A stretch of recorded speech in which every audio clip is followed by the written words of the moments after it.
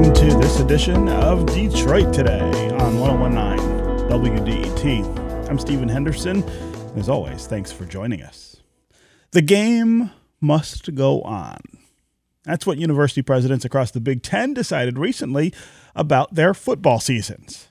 Initially, the Big Ten schools had voted against playing football in 2020 because of the COVID-19 pandemic and all of the risk involved.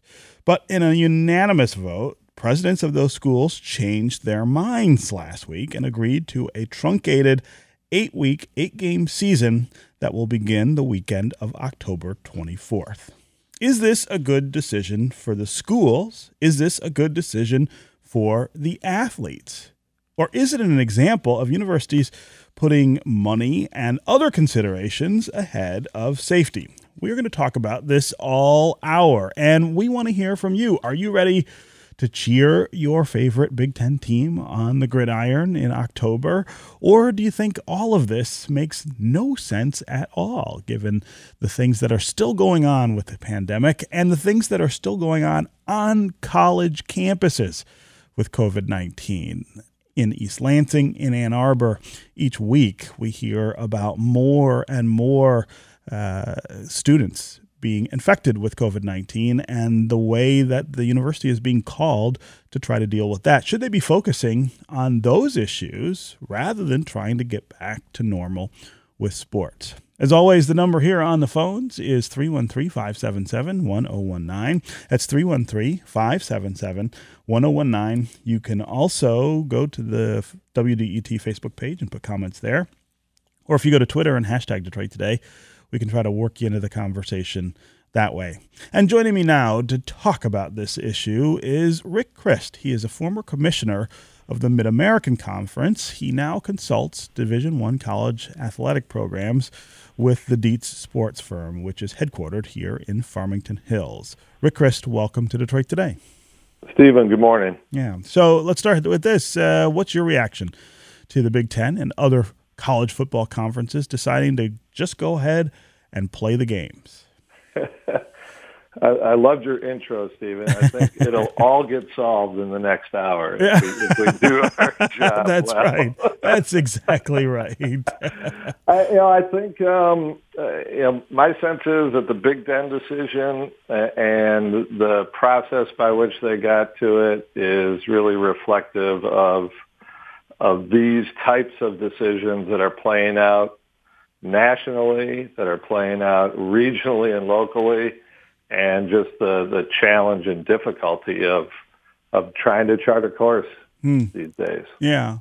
So for a lot of people, they'll look at this and they'll say, this is about money. This is about big-time sports money, and they're not thinking about much else. But talk about the financial implications of playing or not playing. It's a little more complicated than I think most people believe it is. Absolutely. I think definitely more nuanced. And as it relates to major college sports, I think this sort of pulls back the curtain on really the hybrid nature of the handshake with the athletes. Mm-hmm. And unlike pro sports, which is a collectively bargained for employment relationship, mm-hmm. or high school sports, which really, notwithstanding sort of a lot of dynamics in high school, it's still an extracurricular activity,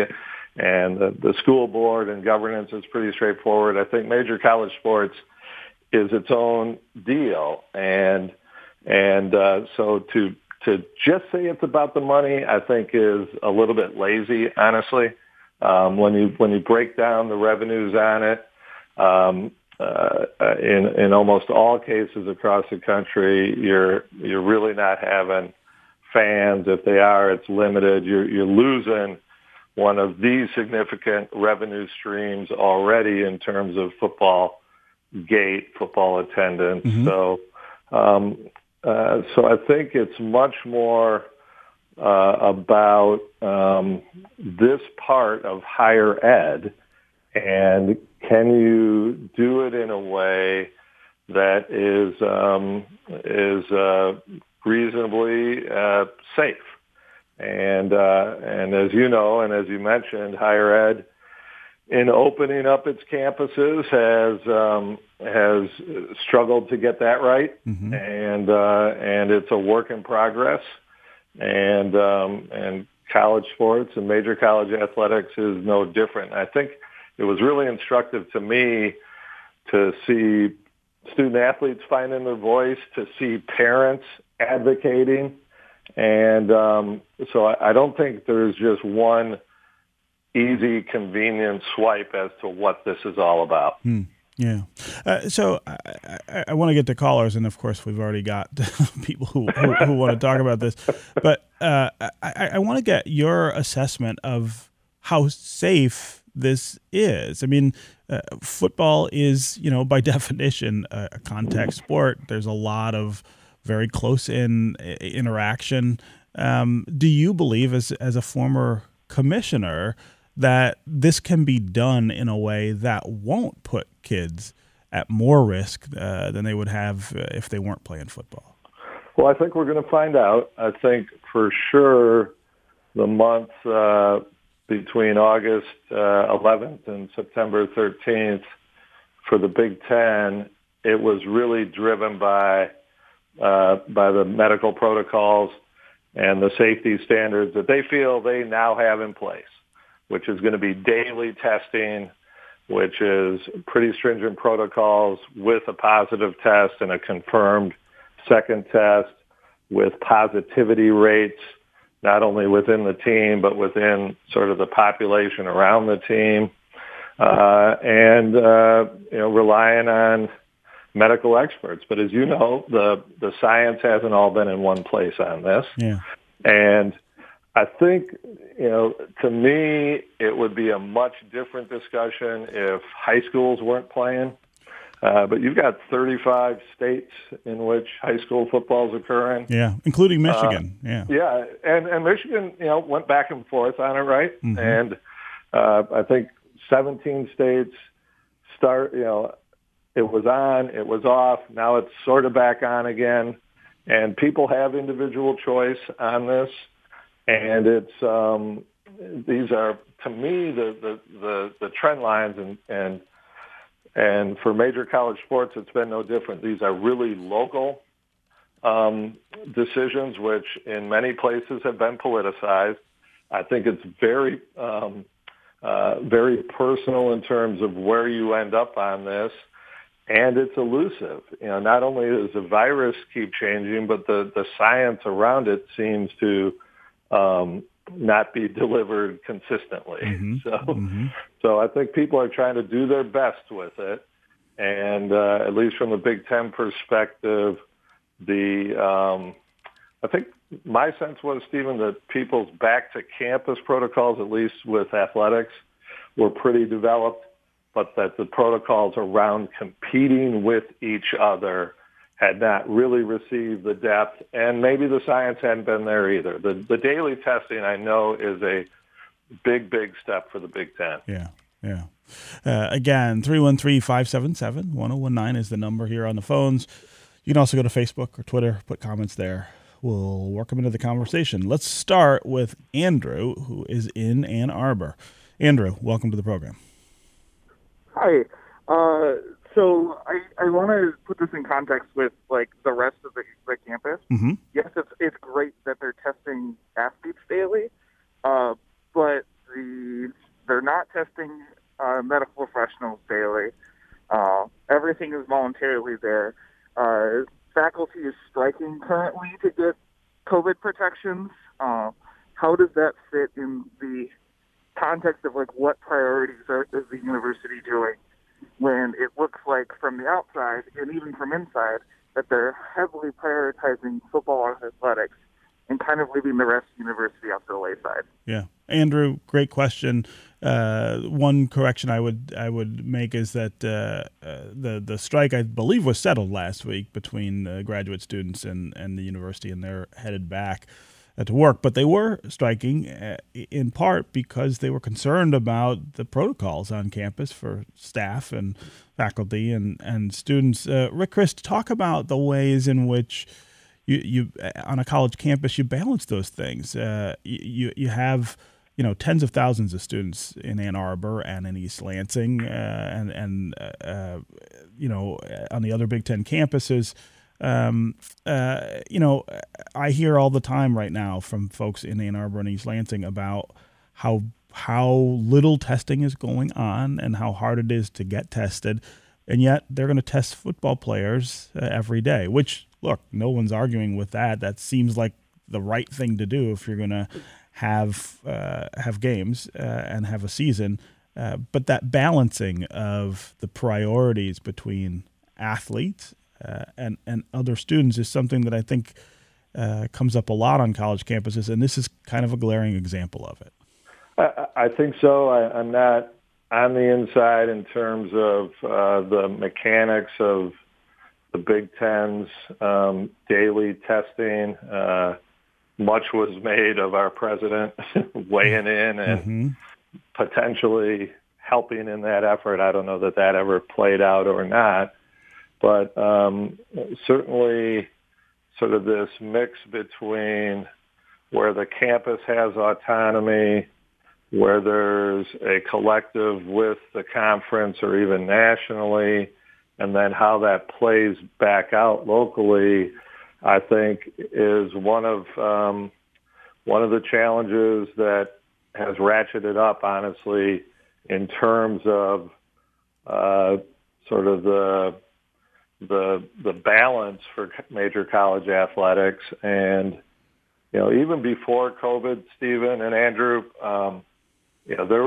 there's issues like without being trite, we in major college sports, we've got pre-existing conditions here, and it's in the courts, and it's in the U.S. Congress and the state legislatures in a way that's never been before. And I think the testing is probably. I know the presidents were very intentional about not wanting to pull resources for essential workers, for healthcare workers, faculty and staff, and they feel they've gotten to the right place on it. Not being inside, I don't know, but the bigger point is a fair point, and I think is an active point right now. Yeah. I know there was some concern about athletes, and some athletes in Ann Arbor, in fact, were involved with efforts to kind of organize around this question of how football might unfold this season, and how protocols might be put into place to deal with student health. And what I heard was that the concern was that would connect with these other pre-existing issues that you were talking about. This idea that maybe college athletes might be organized at some point and demand that they be treated in some way as employees. Does restarting the season give more heft and power to that movement among players? If they're going to go back to the field, might they go back to these bigger questions in a more demonstrable way? I think so, but maybe not always with the outcomes that certain people want. Yeah. And it was instructive to me that the conference that felt the most heat was the one that shut it down first. Oh, right. And the pushback was about, we want to play. So I think the bigger point is really a new age, I feel, in a deeper way of voice for athletes, student athletes, for their parents, and being close to it, both with the schools I work with family in the business. Younger brother's head football coach at Wisconsin. Right. A lot of this, I think the coaches carry a lot of it, and they really, I think, I'm a supporter. I believe in the enterprise, even with its challenges, but it's probably not just enough to lean on the coaches here. There really needs to be a structural commitment in a way deeper than the NCAA has provided to this point. Yeah. Again, 313-577-1019 is the number. Let's go to Jose in Livonia. Jose, hey, welcome good to morning. the show. Hey, thank you. I'll start off by saying that I played college football and high school football in Nebraska. Uh-huh. So I've been able to see and experience a little bit of what it's like on a college campus, especially when I was grateful and thankful enough to be able to go to a smaller school. I didn't go to one of these Big Ten schools or a D1 school. So on that level, I have known plenty of friends and athletes that have played there, and also in the NFL, which leads me to think about, especially when we're talking about the safety of the students and the student athletes. Mm-hmm. And it can't help but be a little bit skeptical because, like previous callers stated, that there's been a lot of pre-existing conditions with sports and college sports and football in general. I know that there's a lot of people out there that, especially with the knowledge that we know now about brain injury, I myself have suffered from multiple concussions and was just thrown back out on the field. And, you see kids get injured or get hurt and they just give them a cortisone shot, throw them back on the field. Students having drug and alcohol issues, problems with their academics and not going to class, getting in trouble, and they turn a blind eye and throw them back on the field. And so I think you said this is, again, raising the curtain or pulling back the curtain on a much broader issue and a bigger, deeper problem. And I think it all comes down to money. Yeah.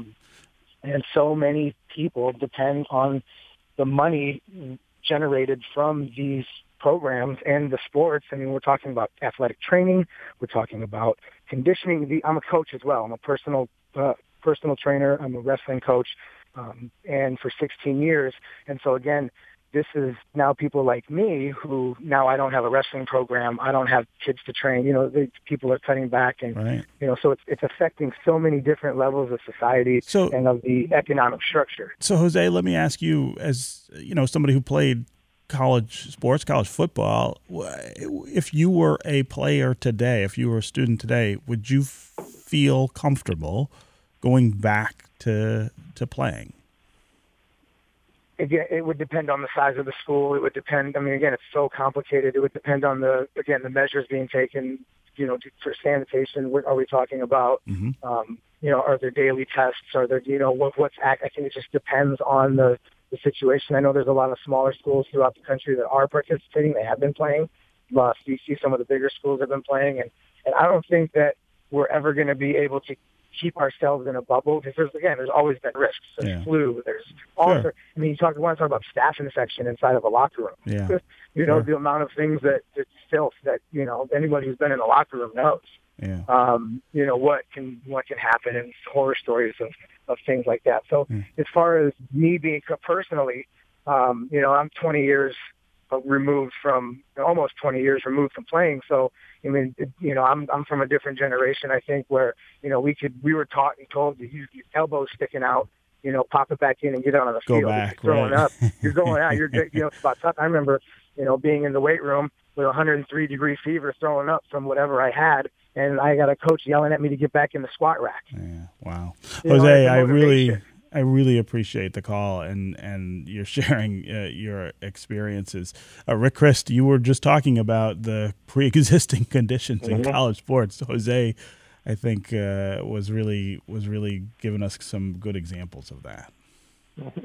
Absolutely, and I think again, illustrative of how personal these decisions are, and also I do firmly believe, and the work at least that I've been able to do through Deep Sports and staying in the space, it's in the courts, it's in Congress. There's a reset occurring here, and that should all be to the good. But we'll see. We'll see. Yeah. Okay, Rick Christ, former commissioner of the Mid-American Conference, now a consultant with Deep Sports. Thanks very much for being here with us on Detroit Today. Thank you, Steven. Yeah. We're going to take a quick break. When we come back, we're going to continue the conversation about the return of Big Ten football college sports in general. We're going to talk with the vice chair of Northwestern University's Department of Preventative Medicine about what is going on from a health perspective here. We want to continue to hear from you as well. 313-577-1019 is the number on the phones. We'll be right back with more Detroit Today.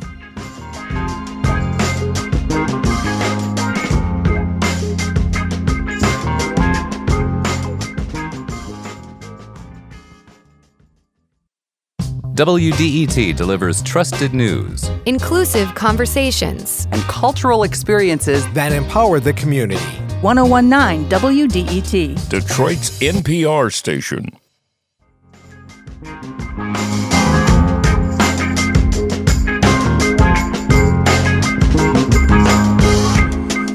This is Detroit Today. I'm Stephen Henderson, and as always, I'm glad you have joined us. We're talking this hour about the return of Big Ten football, which is set to open up at the end of October with an abbreviated season that will see an abbreviated schedule, but they hope at least all the excitement that attends big-time college sports and, of course, all the money that flows as well. We want to hear from you this hour what your reaction is to this idea of the Big Ten playing football this season, even as we see an explosion of COVID cases on our college campuses here in the state of Michigan, both in East Lansing and in Ann Arbor.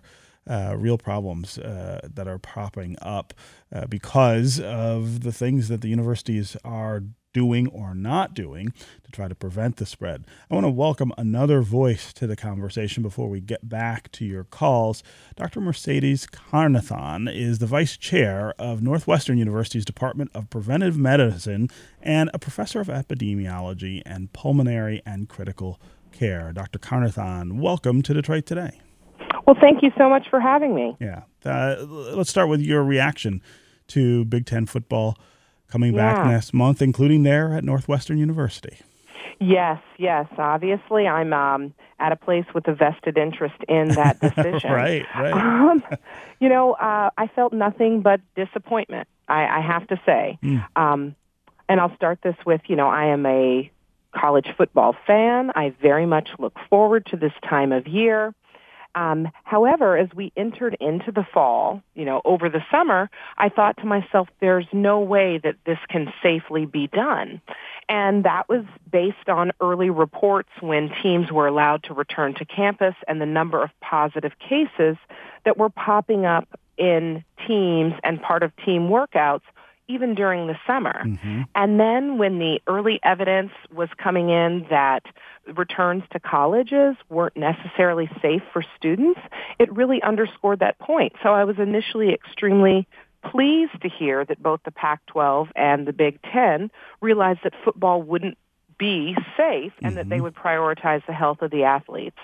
So when that decision was reversed, and I will admit I was not surprised that it was reversed due to financial reasons, due to expectations of players and pressure from multiple sides, I was very disappointed. I had hoped that the Big Ten would remain a moral leader here in choosing to protect the health of athletes over prioritizing playing football. So disappointed. Yeah. I'm somebody who looks at the sport of football and sees the close contact that all of the players have with all of the other players, and thinks that there isn't a way to do this safely, that given the way that COVID transmits between human beings, that this is just something that you could not come up with a way to do safely. You're a doctor, you're an epidemiologist. Do you look at the sport and see the same thing? I do. And I'll give the background. I love sports. I am a fan of sports. I had a brief stint as a sprinter in college.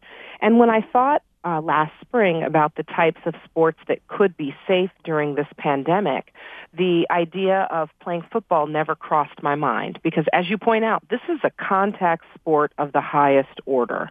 Now, I will admit that, basketball is also a contact sport, and basketball has risks because it's played indoors in humid, hot arenas, but a basketball team is a lot smaller than a football team. And the ability to create or mimic the bubble that the NBA was able to put together for their basketball league isn't possible on the scale of a football team. There are at least 100 people involved on any team when you factor in the players, the coaches, the trainers. The team is too large for there not to be breaches in protocol. Even if we were able to offer our collegiate athletes a platinum experience of putting them up in a 5-star hotel on a resort and protecting them, what they can't do, that the NBA can do, is play multiple games in a week in order to shorten the season. What they can't do is stop traveling because, you've got to travel to get to these different games. You've got risk coming in from every area of the country. And one thing we have seen throughout the course of this pandemic is that the epicenter is shifting. It's shifting rapidly. And you've got players coming from all over the country. So no, I didn't see a way at all for this to be a safe endeavor. Again, 313-577-1019 is the number on the phones. It's 313-577-1019. You can also go to the WDET Facebook page or to Twitter and put comments there, and we'll work you into the conversation. I want to talk a little about what's going on Northwestern's campus. Here in Michigan, we've got 2 Big Ten universities, one in Ann Arbor, one in East Lansing, and each day, really, there are headlines coming out from each campus about how much the spread among students is increasing, despite the things that the university is doing. What's it look like in Evanston these days with school restarting? Well, I think one of the ironies here that struck me was that I think it was around 2 weeks ago, Northwestern rescinded its decision to bring all 4 classes back to campus. I think based on the observations of what was going on in some of the southeastern schools with them opening and having to rapidly shut, and even right across the border for us in Indiana at Notre Dame, that they had to pull back and go to remote classes after about a week despite all of the precautions. Northwestern prioritized the health of its students, the health of its staff and faculty by choosing not to allow the full 4 levels of students to come back to campus. And then a week and a half later, we support the return of Big Ten football. That to me just seemed like such a contradiction that we know we cannot protect the students, but there's a certain proportion of the student body whose lives we are willing to risk to get them out there playing football. And I struggle with this as well because of the optics of this. Now, there were criticisms early on that when testing capabilities were scarce, that so many tests went to the NBA players. And there were criticisms about that because ordinary people couldn't get tests. Sure. Now, when I hear the testing program that the Big Ten has put into place in order to monitor the health of its student athletes, I think it's outstanding. I mean, the goal, that is, when I say not the gold standard, but the platinum standard, I think that is the best case scenario. However, if we cannot afford to do that for our students, then I think restricting it to doing it just for our student athletes, that presents a little bit of a discomfort for me.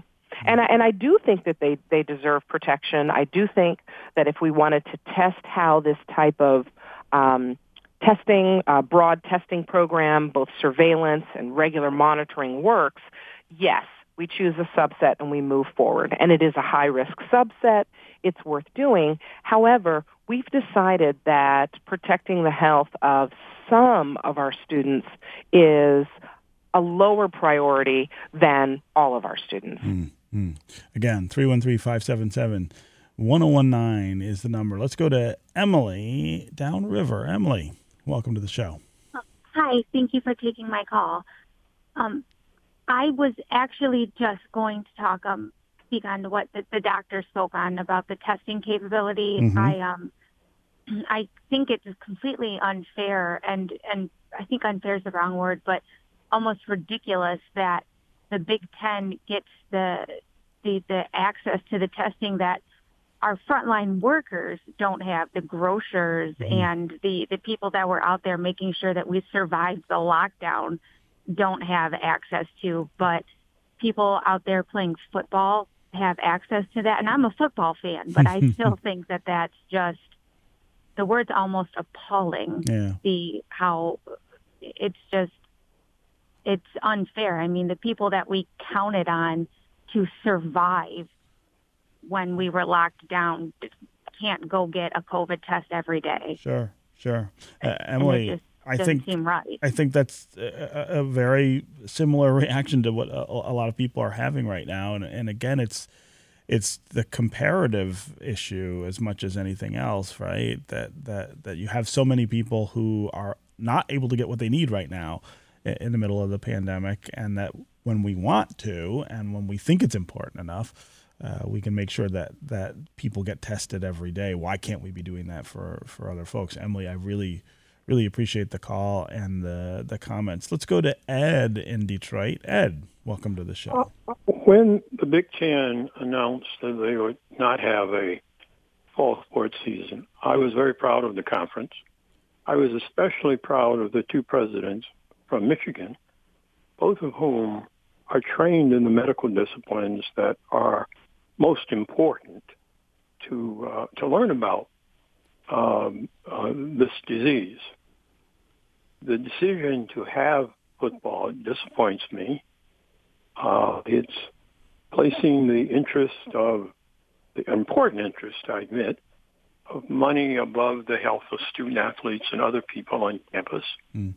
And as much as we might not like to think about it, there's an unfortunate racial aspect to this decision. Most of the people who play football in the Big Ten are black student athletes. Most of the people who write the checks pay for not just football, but because football pays for everything else in the athletic program, pay for the programs are not black. And so we are willing to sacrifice the health, short, medium, and long term, of black student athletes and student athletes in football generally for the amusement and pleasure of people who are white. Yeah. And we're not going to be willing to pay the downstream cost associated with having a positive coronavirus episode. And as we've gone through this plague, we have learned that there are downstream costs. Indeed, we should know from history. It was only a few years ago we learned that there were people coming down with mysterious ailments that later were traced to the fact that a half century or more ago they had polio. I am disappointed in the conference that I have always been proud of. I attended your competitor in this conference. I think the better university. But on this question, I thought the Big Ten was the better conference. Yeah. And now I am disappointed. Yeah, Ed, really appreciate the call and absolutely agree with your analysis of this. Dr. Carnethon, the money aspect, the racial disparities that are here, these are some of the things that I think as we get closer to the debut of the season, as the season goes on, I think they will become bigger issues and they will be the optics of this, I think. And that's what I kept returning to, the optics of this. I think as the caller pointed out, the majority of college football athletes are black. One thing we know for certain about this pandemic is that it has had a disproportionate impact on the black community with much higher rates of severe COVID requiring hospitalizations and higher rates of death. This is also borne out in other minority communities as well, Native Americans, Latinx communities, and certain Asian ethnic groups. And, this is a real problem. And the optics of this, when I thought about it, reminded me of the scene from Gladiator when he yells out, "Are you entertained yet?" Mm-hmm. And so we're asking these athletes to put their lives on the line, to put the lives of their loved ones on the line, because, some of these individuals are going to see their parents, and their parents are of an age where contracting COVID could lead to very severe consequences. They're going to see these loved ones who are also disproportionately burdened with the underlying conditions such as obesity, diabetes, pre-existing heart disease that we know lend themselves to adverse outcomes.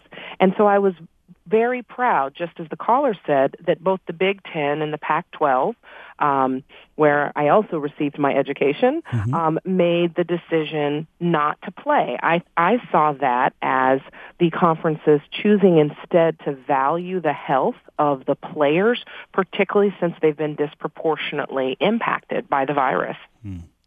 Okay, we're going to take a quick break. When we come back, we're going to continue our conversation with Dr. Carnethon, and we want to continue to hear from you about the return of Big Ten football. 313-577-1019 is the number on the phones. Mark and Redford, we'll get to you. We've got some Twitter and Facebook comments we want to inject into the conversation as well. Stay with us for more Detroit Today.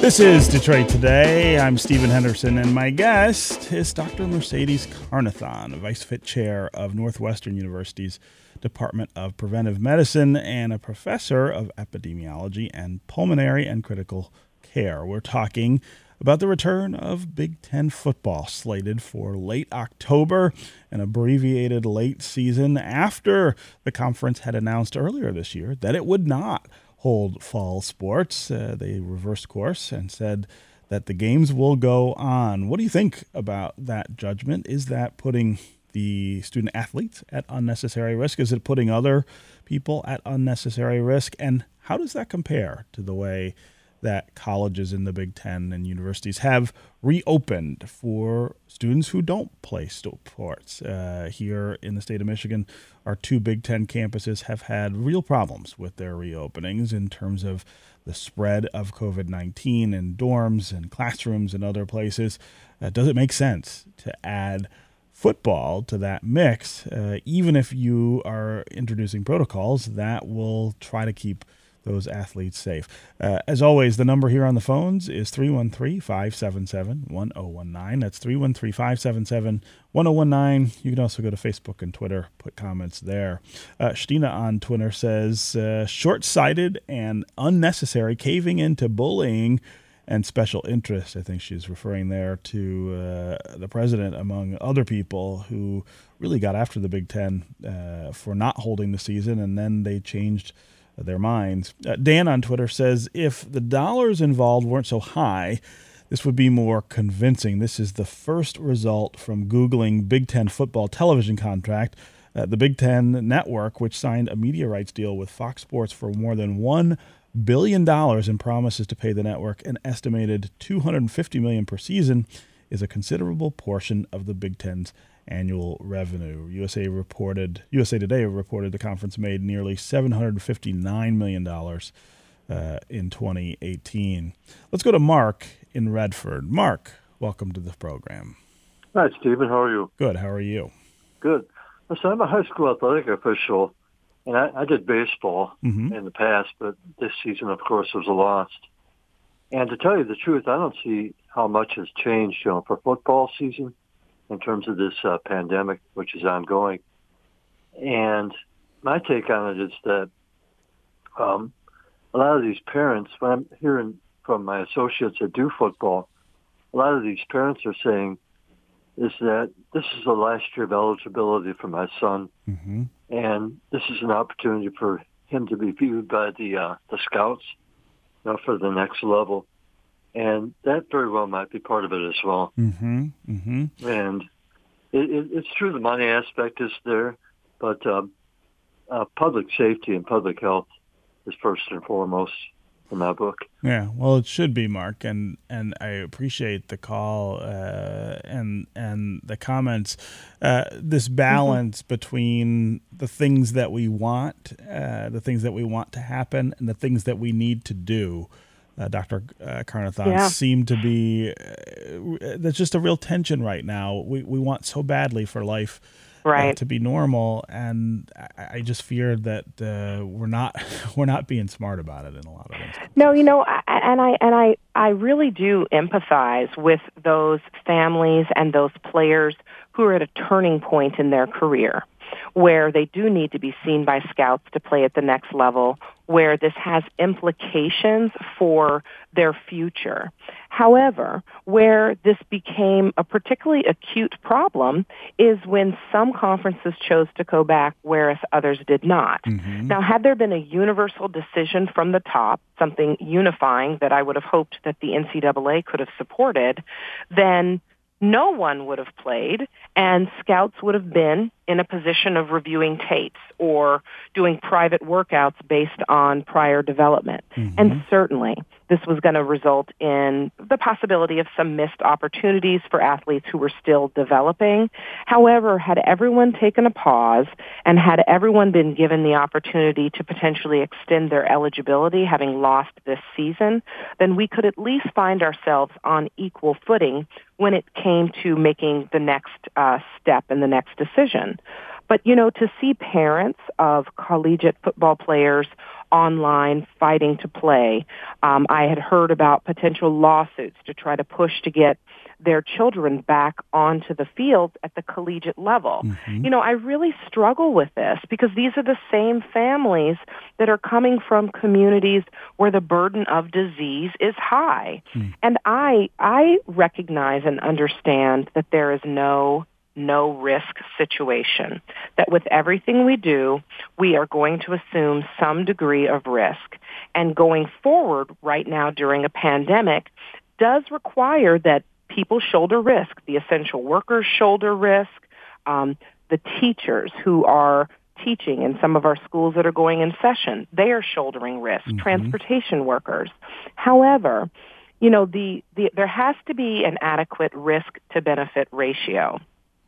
To me, the risks of getting an education, the risks of receiving medical care, the benefits of receiving an education, the benefits of receiving medical care outweigh the risks when precautions are taken. But where this falls apart for me for collegiate football is that the risks can't be properly managed in a contact sport where you're rolling around and hitting people. Yeah. And the benefits are largely to the institutions who are getting the money. And to some extent, the players, you're correct. But had we universally not made the decision not to move forward, then players would be on equal footing. Yeah.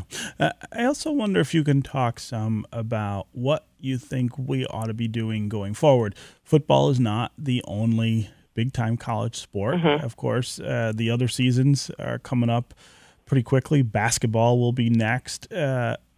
What should we be doing on college campuses, or what should the NCAA be doing to prepare for yet the same question that we've had to face at this point?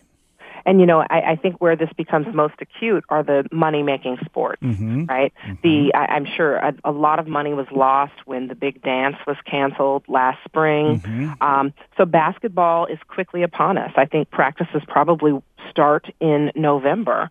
I think based on the decision we've seen with regard to football and its risks, I think there's a high probability that they will play basketball for the same financial reasons and using the same justification.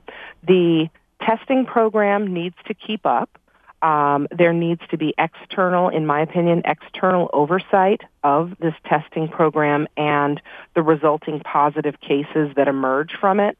So by the same token that an independent evaluator makes a decision about a return to the field following a concussion, mm-hmm. an independent evaluator needs to clear a player following a COVID infection. And screening needs to happen after an infection. The reports of myocarditis, which is an inflammation of the heart muscle, following COVID infections, is a significant and very real concern. We've had one death in a Division III athlete, and his family is devastated, and rightly so, after suffering COVID. And so there needs to be screening of these athletes going forward at regular intervals. And if an athlete has evidence of inflammation in the heart and myocarditis, he should not be permitted to return to the field. So also give us a sense of what you think we ought to be doing on college campuses to get students back to full-time, which is maybe should be a higher priority, I guess. Yeah, in my opinion, it is a higher priority. I mean, trying to figure out a way to make that work is a higher priority, and that's because education buys access to resources. It buys access to everything in life. Those students who are seeking a college education, to be able to provide them with that education, we need to pull out all of the stops to try to make it as safe as possible. Unfortunately, with regard to colleges, the decision can't really be made at the national level because of significant regional variability in background rates in the community. And one thing you can expect to see is that the rate of disease on a college campus is going to reflect the burden of disease that is coming from the source community from which the students are coming. But colleges, unlike K through 12, have the unique situation that they have a national draw. So you've got people coming from areas where coronavirus cases are surging and areas where coronavirus cases are relatively under control. I think finding ways to support colleges to implement a rigorous testing program. The University of Illinois was able to come up with a testing program where they test a certain proportion of students on a daily basis and on a weekly basis with regular surveillance, not only of symptomatic students. That model is costly. Smaller colleges can't bear it. Big Ten schools, they certainly need the support to put that into place to try to screen so that we can rapidly identify where there are outbreaks happening so that those individuals can be quarantined and removed from the community. I also wonder about this question about choice, right? The choice that athletes have to play. It's not a real choice, right? I mean, no. This idea that they have some sort of freedom to say, well, I won't play this year. The consequences for that, for a lot of these athletes, are really quite dire.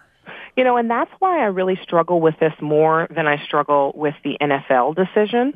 Now, I don't think the NFL is making a great decision to return. However, these are professionals who are being paid. I do perceive that my perception may be incorrect, but I perceive that they have a choice if they want to forego their salary. I mean, granted, that's not an ideal choice.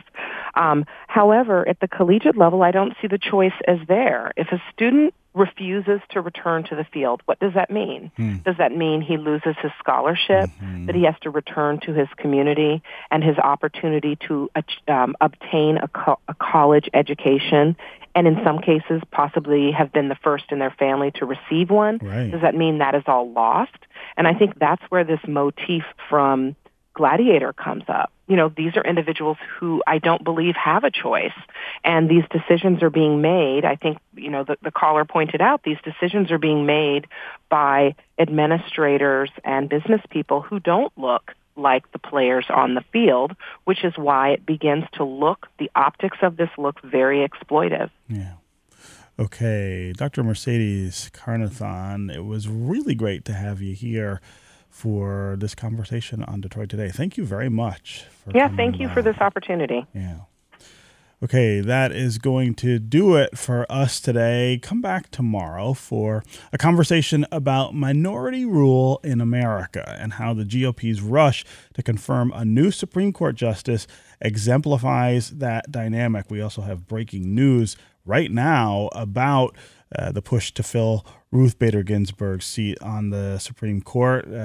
Mitt Romney, a senator from Utah, says he is going to side with Senate Majority Leader Mitch McConnell on filling that seat, which would give Trump all the votes he needs to get his nominee through. So this continues to unfold as a major story in the middle of the campaign and a major story in our country and in our culture. And tomorrow we will talk about the minority status that the GOP holds and the way that it has wielded power from that minority status. You will want to come back for that conversation.